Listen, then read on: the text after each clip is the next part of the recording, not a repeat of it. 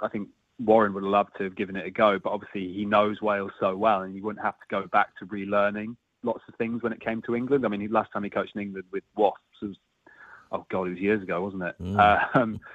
So, he'd be having to relearn a whole new thing, and obviously Wasps now as an entity don't exist either, and neither do Worcester Warriors. So he'd have to be, be learning on the fly for 10 months for 9 games, essentially. I mean, I think the far more credible one, and the one that a lot of people in the English rugby media would be quite keen on, is Scott Robertson.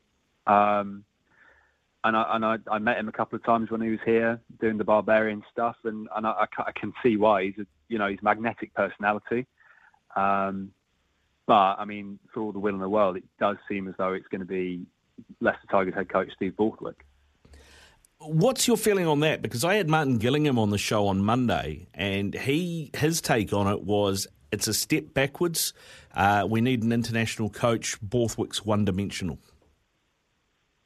The thing is, I don't necessarily disagree with Martin, but then when you actually look at what he did at Leicester, which was a club that was in such a spiral in such a short space of time, it does speak volumes about what it is. And Steve, in my opinion, is more of a modern day coach than Eddie was. Eddie comes from that kind of 90s, early noughties kind of background where the head coach did a bit of everything, if that makes sense. Like the head coach would be on the field and a lot more involved, whereas now the head coach is kind of directing more things and has that more overarching role and maybe concentrates more on environment and things like that.